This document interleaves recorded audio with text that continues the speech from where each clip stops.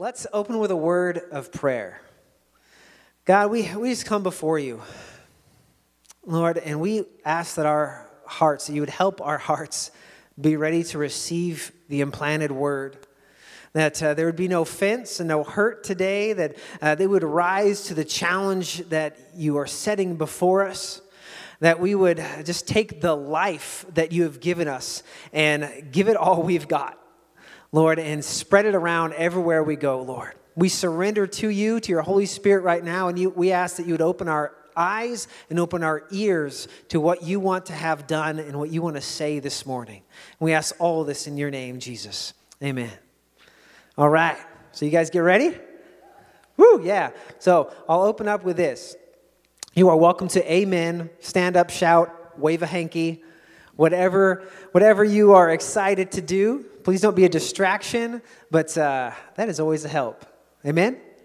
Amen. Yeah, you guys got this. So today, I want you to do this, if you are willing, please. Imagine with me that you were there on the day of Pentecost, and the city is in shock and awe of what is happening. Just imagine this with me. You're there, and everyone is able to hear in their own language, because of the gift of tongues, the wonderful works of God. And you got to hear the sound of a rushing wind. You got to see the Holy Spirit descend like a fire and set on people. And you got to see Peter stand up and proclaim the miraculous, undeniable signs are merely part of what was prophesied to happen. That Jesus is, in fact, the risen Son of God. And he has sent his Holy Spirit to dwell in men. And 3,000 people turned to Jesus. Woo! 3,000 people turned to Jesus. In that day, they turn away from everything else and they choose to be baptized right then into following Jesus. And you know in your heart that not only is God doing something, but things will never be the same. Now keep imagining with me, it's a week after this happened, which works because we celebrated Pentecost a week ago. And after you've seen all these things happen, and you know God wants to move, he is moving, you have a chance to be a part of something that's greater than yourself.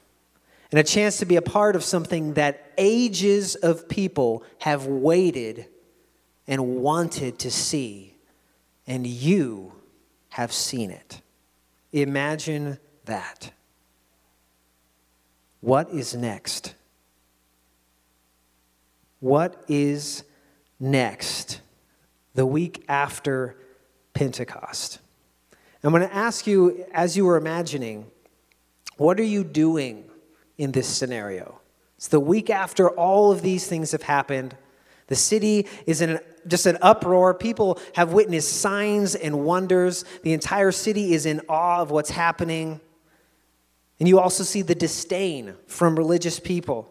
They're wanting to stop it all. And things are just erupting like never before. What are you doing? Just think about that for a moment. What are you doing? There's some fear. There's some restructuring of priorities. There's some wonder. And there's that unknown feeling. Like, I don't know what's happening. I don't know what's going to happen next. But church, you get to decide. You get to decide what you are going to do next. You see, in our scenario, some people went home. For whatever reason, families, jobs, responsibilities. And some people stuck around for a while and then had to leave for pressing things. And then some people abandoned everything. And they decided they wanted to be a part of a God-ordained, God-centered movement that changed the world. If that is not inspiring, Does anyone want to change the world? I'm going to take just a break from my notes for a moment and tell you that I have always wanted to do something with my life that would change the world. I think as people of God, that purpose should be in us. Whether it be in a tiny village church in Alaska, or it be in the largest church in America or the world, God has a purpose that we can change things. And you're meant to change things around you. So I ask you, what are you doing today? A week after Pentecost. What have you chosen? Who have you chosen to be? Obviously, the title of today's message is What's Next? My wife came up with that. But I'll subtitle it, The Week After Pentecost. The week after Pentecost. And our passage today is in the second chapter of Acts. You're welcome to turn there. Second chapter of Acts, verses 40 through 47, so the end of the chapter. And I want to note that there's no exact times in the book of Acts. We don't know when exactly things are happening, but the context of our passage would lead me to believe that it's days or at most weeks from the day of Pentecost happening. And I want us to see what happens to the first church after a move of God. And what happens to them that kept them experiencing a move of God. Do you want to keep experiencing a move of God? I think we need a bigger amen. Can I get a bigger amen? Do you want a move of God this morning? Awesome. Well, God's going to hold you to that. I'm not going to hold you. God's going to hold you to that. If you just amened, I hope you didn't do it just out of reflex. But if we learn those two things, we too can be used by God. In Acts chapter 2, verses 40 through 47, we're going to read that whole passage. It says, "And with many other words he testified and exhorted them, saying, 'Be saved from this perverse generation.' Then those who gladly received his word were baptized. And that day about 3,000 souls were added to them.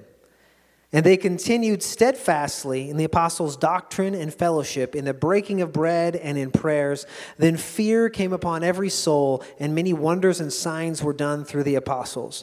Now all who believed were together and had all things in common, and sold their possessions and goods and divided them among all as anyone had need. So continuing daily with one accord in the temple and breaking bread from house to house, they ate their food with gladness and simplicity of heart, praising God and having favor with all the people. And the Lord added to the church daily those who were being saved." As we get into this, that last phrase is why I'm preaching on this. The Lord added to the church daily those who were being saved. That should be at the heart of what we're doing. The Lord added to the church daily those who were being saved. I want to see that. Does anyone else want to see that? Now, I want to recognize today the sharp contrast in the early church compared to those around them. You see, it was easy to tell who a Christian was.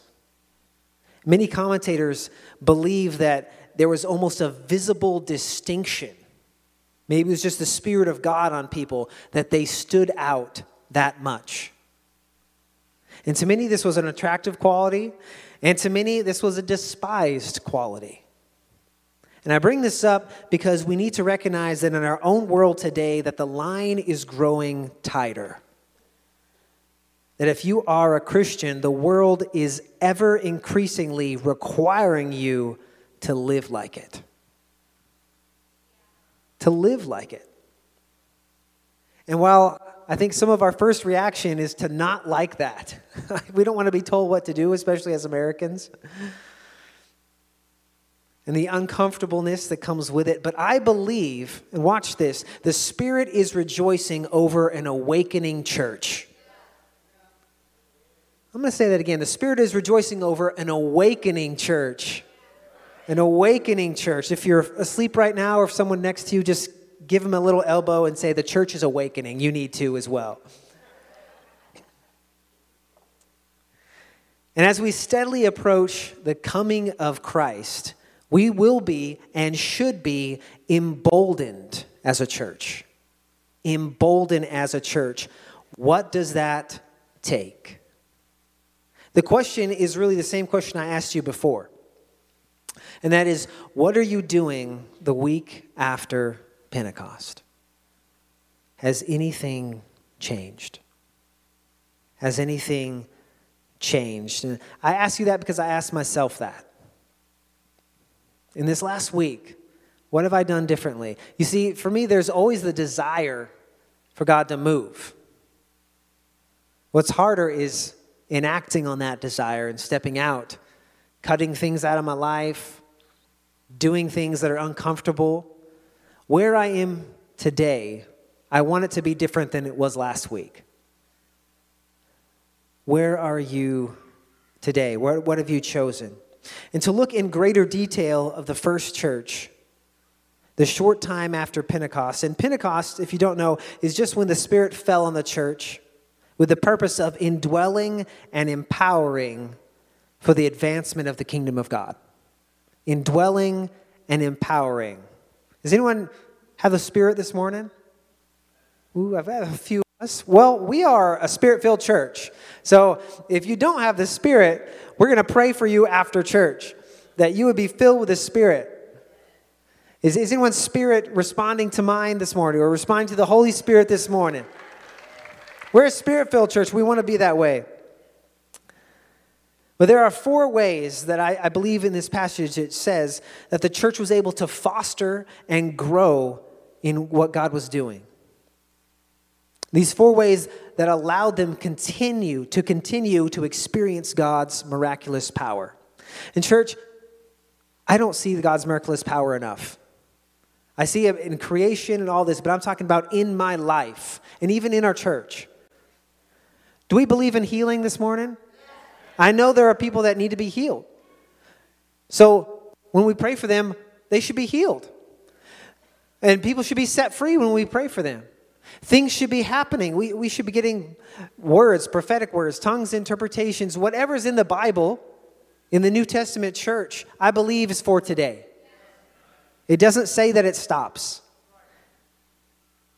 And the Spirit came to indwell in men.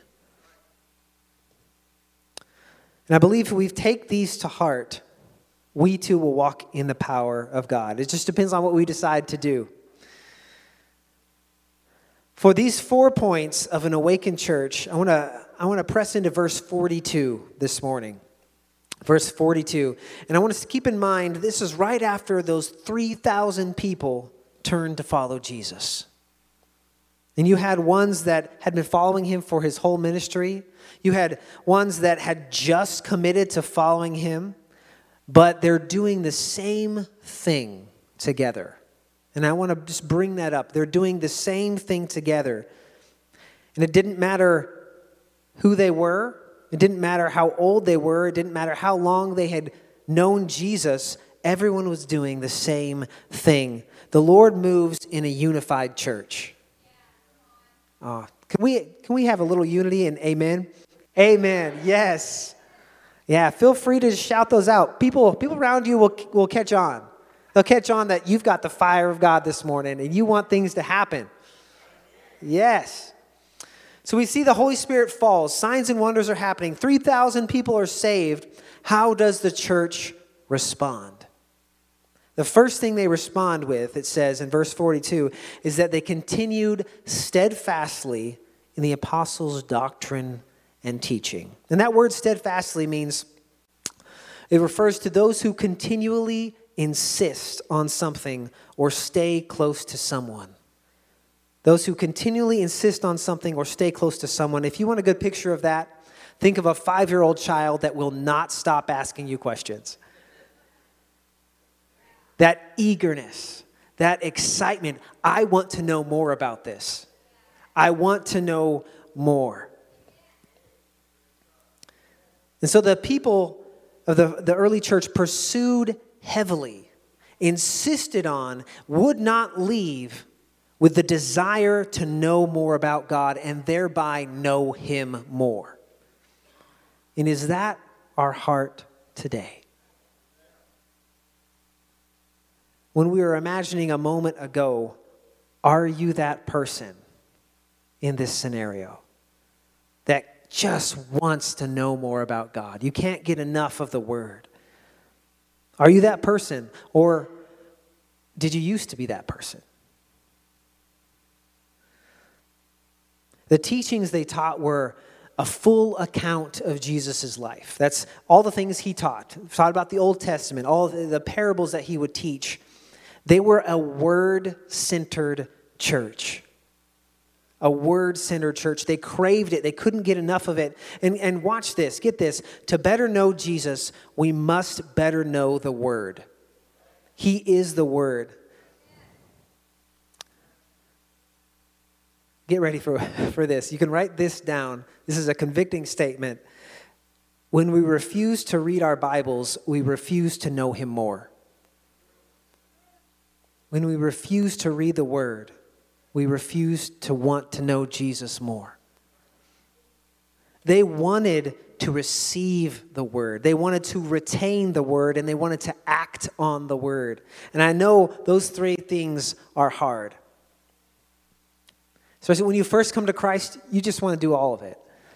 But sometimes it's hard. The older you get, the more comfortable you want to be. Like, not just in the Word, but I'm talking about life. Like, I've never liked naps until now.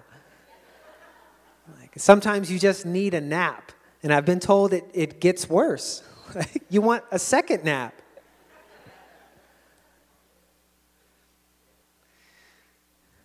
But we cannot abide in Jesus or walk in the power of the Holy Spirit unless we apply the Word and the teachings of Christ. The early church was able to balance the prophetic words and the gifts and the signs and the wonders. And this is important because they conserved the role of teaching. It's so important to have the Word. A church can get off theologically when we don't have the Word.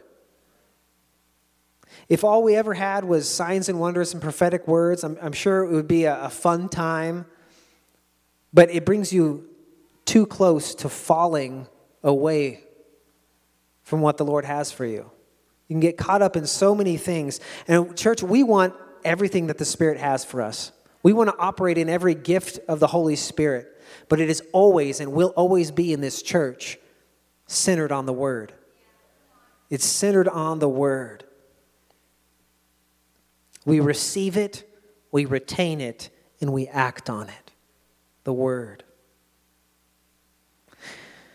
And the best way to do teachings and receive teachings and to be taught, you have to have fellowship. And that's the second thing. You can't do it without people. So fellowship with the brethren, which is just a fancy way of saying that we're committed to being together.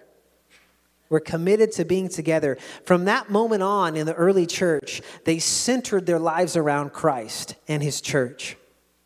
And there's something there that is easily lost. Like it can be for any of us. It's so easy just to decide that something else is more important than the Lord and His church. I'll tell you that when you're gone, you are missed. Not just because you have a beautiful face, but because the gifts that the Lord has imparted to you are meant for the body. And when you're missing, that part of the body is missing. And we miss you. We need you. You're an important part of this body. And I want to help advance the kingdom like that, being part of the body. And it wasn't just the apostles and the leaders that hung out together. It was everyone every day. And they loved it. In church, I grew up going to church like 4 or 5 times a week. I was actually homeschooled for a couple years. I homeschooled at the church. Like, I lived at the church. So I know if anyone was to say I've spent too much time in the church, it was me. Like, I slept on pews and chairs. And at that time, I remember we were experiencing a great move of God. And so people would be there till 1 or 2 in the morning.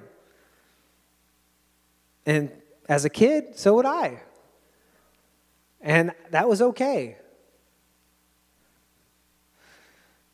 I tell you this, I pray I never come to the point where I don't want to be here on a regular basis.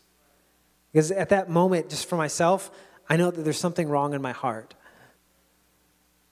And I don't always necessarily like being here because sometimes it's hard to lead, or sometimes we have probably 1,000 different projects for building maintenance that we can do. And with that, I just want to thank the men that showed up yesterday to the work day. And if you weren't able to make it, you guys missed out. We had just a great time. It's good to get to know people and hang out with people. But church, I belong here, and so do you. I belong here, and so do you. If you don't feel that way, I want you to know that we love you and that you are a part of this church, and you need to come around more so that we can get to know you better. So we can get to know you better, so the Lord can use you. You are a part of his body, his church. You are important. And fellowship is not communal living, so I don't want you to get afraid of that. We're not going to ask you to sleep here. But it does develop a strong sense of community. And we were not meant to live alone. We were meant to have time together, to share, to have a common purpose, a common vision, a common goal. And church, I want you to think about this. The vision of this church, just in part, is to see our valley saved.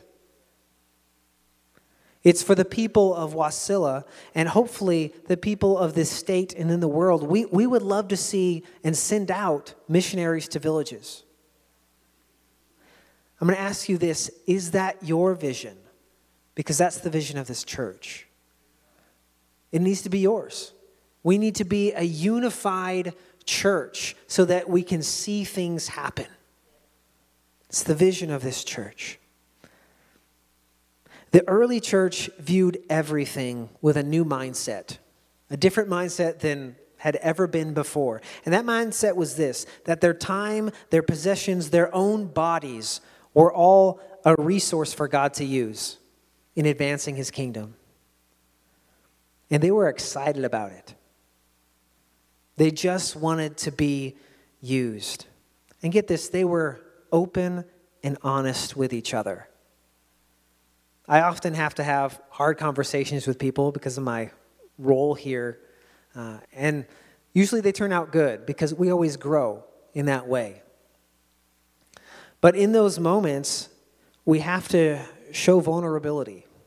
We have to love someone enough to talk with them, to speak truth. But people in the early church would meet in the temple to worship, and they would receive teachings, and they'd meet other places to do these as well. But then they would take those teachings and those discussions to one another's home and to other places. There's accounts of them just walking down the road talking about Jesus. And this type of thing brought them together as a community. It brought them together as a community. One of the best things I've heard is from some of the people in our life groups. We broke for the summer, and when we told them that we were breaking, they said no. We're not breaking. We're going to meet with each other in people's houses. And that's what the church is. That's what the church is. We're meant to do life with people because church as we know it today is not enough. It's not enough on a Sunday morning if I'm looking at the early church. But just like the first church, we can gather together in a central location like we're doing this morning, but we have to take the conversation home and with other people. I know that can be challenging, but we build the family bond that the Spirit creates when we're together. When we're together. And that's why we can call each other brother and sister, or mother and father in the faith. Like I look around, there's lots of people I know here that I would call a brother and sister in the faith. or a mom and dad in the faith. And I could start naming people in a good way. But I want to ask you this. Do you have relationships like that? Do you have mom and dads in the faith? Brothers and sisters in the faith that you actually treat like a brother and sister? Like, there's people here that I don't mind teasing or poking or whatever else because they're my brother and sister in the faith. Like my actual biological sisters, like, it doesn't matter what I do to them, right? You can have fun. And you're meant to have fun with your family. This is your family. But it's up to you. You can be that estranged family member that's kind of weird. Or you can realize that we are accepting all the weirdness you've got. And we still like you. Amen? Yeah, that's a great thing. You can be weird. But one of the best ways to do this is to break bread with people. And that's the third way. The third way to foster what God is wanting to do is to break bread with people. How many people like to eat? Oh, I know more of you guys like to eat. Like, I've eaten with some of you, and you ordered way too much food. And we do also have to be careful with this. Like, just as the church, we've been accused of gluttony. And so we need to be better about that. But this is in the Bible that we are supposed to break bread with people. And the Holy Spirit works through that. The Holy Spirit, you can be Spirit-filled while you're eating. Amen? Amen. And scholars argue over the exact meaning of this. Some think it's communion, some think it was a feast, some think it was regularly eating together. And whatever you decide on that is fine, but that's not the purpose. Because all three of those areas are important. All three of those areas are important. The thing to realize here is what the church was focused on. They're focused on an expressed thankfulness for God and for others and for anything else while they're eating. And it's a depending on one another. It's not focused on the where you're doing it. It's focused on the who you're doing it with. The who you're doing it with. It's tied closely to fellowship because you're meant to do it together. You can't break bread with people without people. And when you do this, there is an opening of relationship and a vulnerability when you eat with somebody. And it's a part of basically every culture in the world. And even in heaven, there is a table and a feast. And you won't be by yourself. And it is all centered on the Lord. And this would take place wherever Christians met. They would just remember the Lord. So it's whenever and wherever. They were centered on the Lord. It's like this. When I talk to a car guy, we talk about cars. When I talk to somebody who loves hunting and fishing, we usually talk about that. Or sports, or music. Whatever hobby you have, like, we'll talk about it. We have things in common. And it's a good gauge of what is important in your life, what you talk about the most. How much does the Lord come up in your conversation? Somebody just said, ouch, out there, I think. It's MJ. But I have to ask myself that question. How much does the Lord come up in my conversation? Does it circle back to him? And I'm not saying every single thing you have to say is about the Lord. Like, it's fun to talk about music and sports and cars or hunting and fishing, whatever else, whatever hobby you have. It's fun to talk about those things. But when you know the Lord closely, your heart is pulled back to him. Even in those things. So you're talking about sports or whatever, and you just find yourself talking about the Lord. Let's open up our lives to God moving by opening up ourselves and our homes. I'm going to say that again because it's challenging. Let's open up our lives to God moving by opening up ourselves and our homes. As a family of God, we have to be open and vulnerable enough to let people in. It's my immediate family that knows me the best because I open up to things with them. They know my history. They know what I'm dealing with now. They know what I want to see in my future. And those are great things to talk about. But you have to be in relationship with people. And as the church draws closer to each other, and as we center on Jesus, as we have fellowship with each other, we see in the early church prayer. Their prayer life was radically different. And that's the fourth way of allowing God to continue to move in an awakened church. The first church spent a lot of time in prayer, and this was convicting to me. Because as I was studying, a lot of them kept to the Jewish custom of praying 3 times a day. And I'm not talking about the 5 seconds before your meal.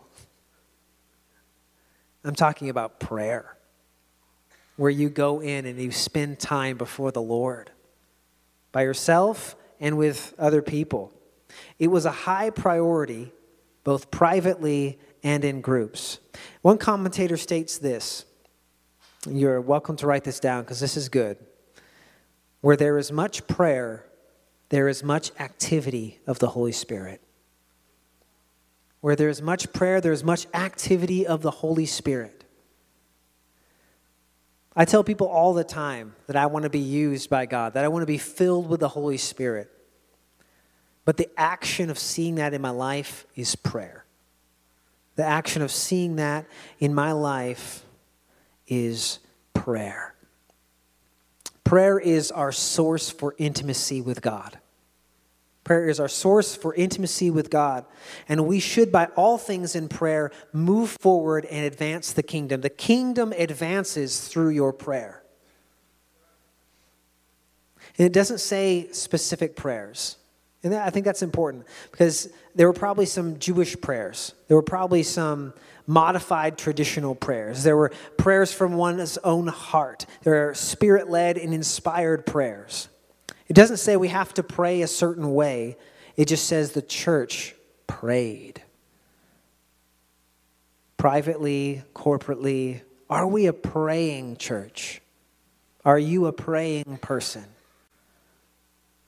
These are all things the church is meant to be doing. And we as Christians are meant to be doing. But we will have to be doing them more as the world is questioning more now than ever who we really are. Who are you really? Are you a Christian? Are you a Christian? Is that evident that you are a Christian? We saw that 3,000 people were added. And then an additional 2,000 people were added after that. And I ask us this, why not here? Just imagine that. We're imagining a lot this morning. Why not here? Why not you? Why not you? I believe wholeheartedly God is asking us that question right now. You. You could be used.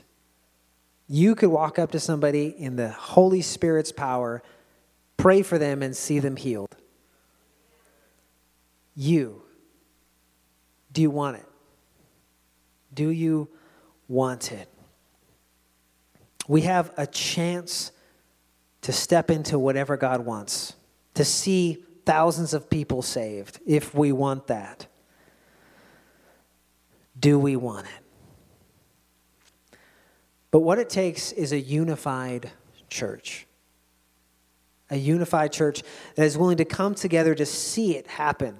And if we want it, we have to commit to it. And we even have to repent for not doing it. I've repented a lot of times in my life. But I want God to move.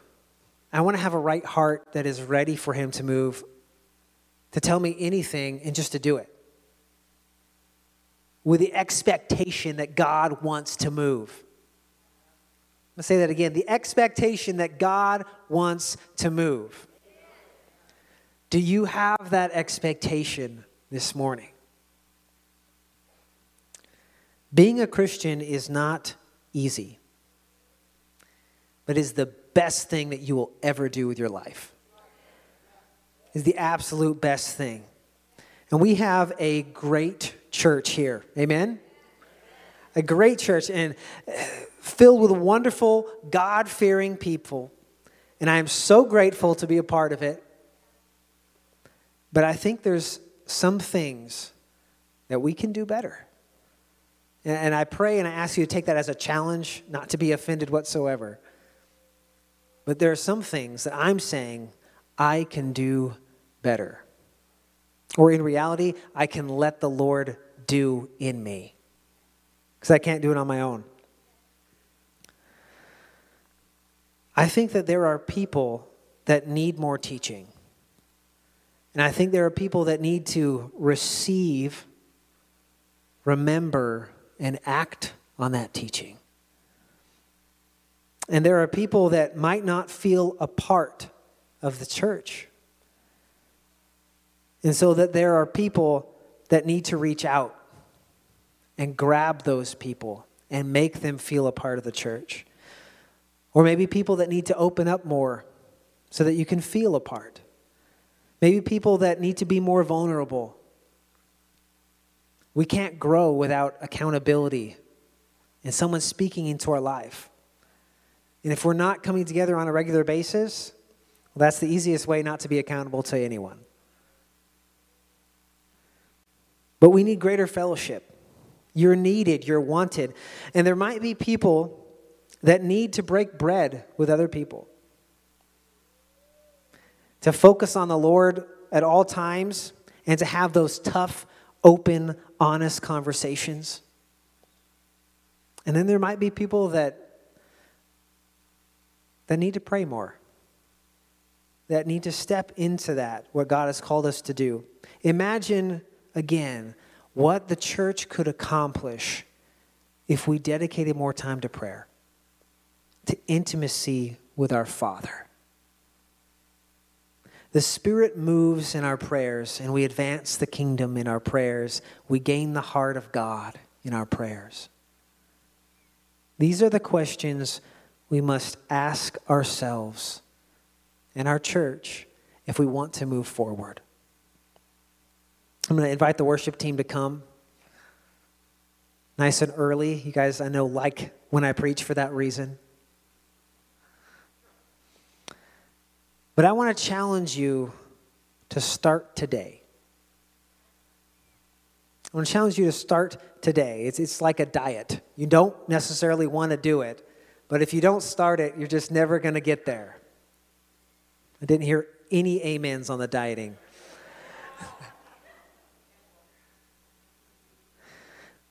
But I want to challenge you with this. In whatever way the Lord is moving your heart, answer.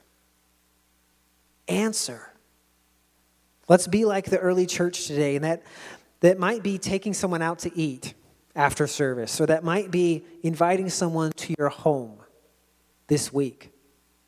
You might be getting involved more here, joining a small group, choosing to commit to this body of believers. It might be coming to prayer tonight. I'll challenge you guys with that. I'm going to be bold enough to say that. You should be at prayer tonight. Let's rock this place with how many people show up at prayer tonight and advance the kingdom of God. Let's be the church that allows God to move. It's the week after Pentecost Sunday. What are you going to do? What is next? And you guys can feel free to go ahead and play. If God is moving on your heart to respond to this, then I'm going to ask you to respond. I'm going to ask everybody to stand up if you will. But let's be like the first church that was not afraid to stand out. So if you want to respond to this, I'm going to ask you to have a certain level of accountability by getting out of your chair. Because, like we mentioned before, the world is ever increasingly expecting you to look like a Christian. And if you're not ready for that, let's get that way. If you're not ready for that, let's get that way. What's next the week after Pentecost? You're welcome to come forward. If you need healing, if you just need someone to pray with you or to speak with you, the prayer team, go ahead and come up forward and around the back. And we're going to see a move of God. We are seeing God move already. Church, do you want that? Do you want that? Thank you for joining us today. We look forward to connecting with you next time. And don't forget, you can support us by giving through the Church Center app or by going online at summitwc.com/give.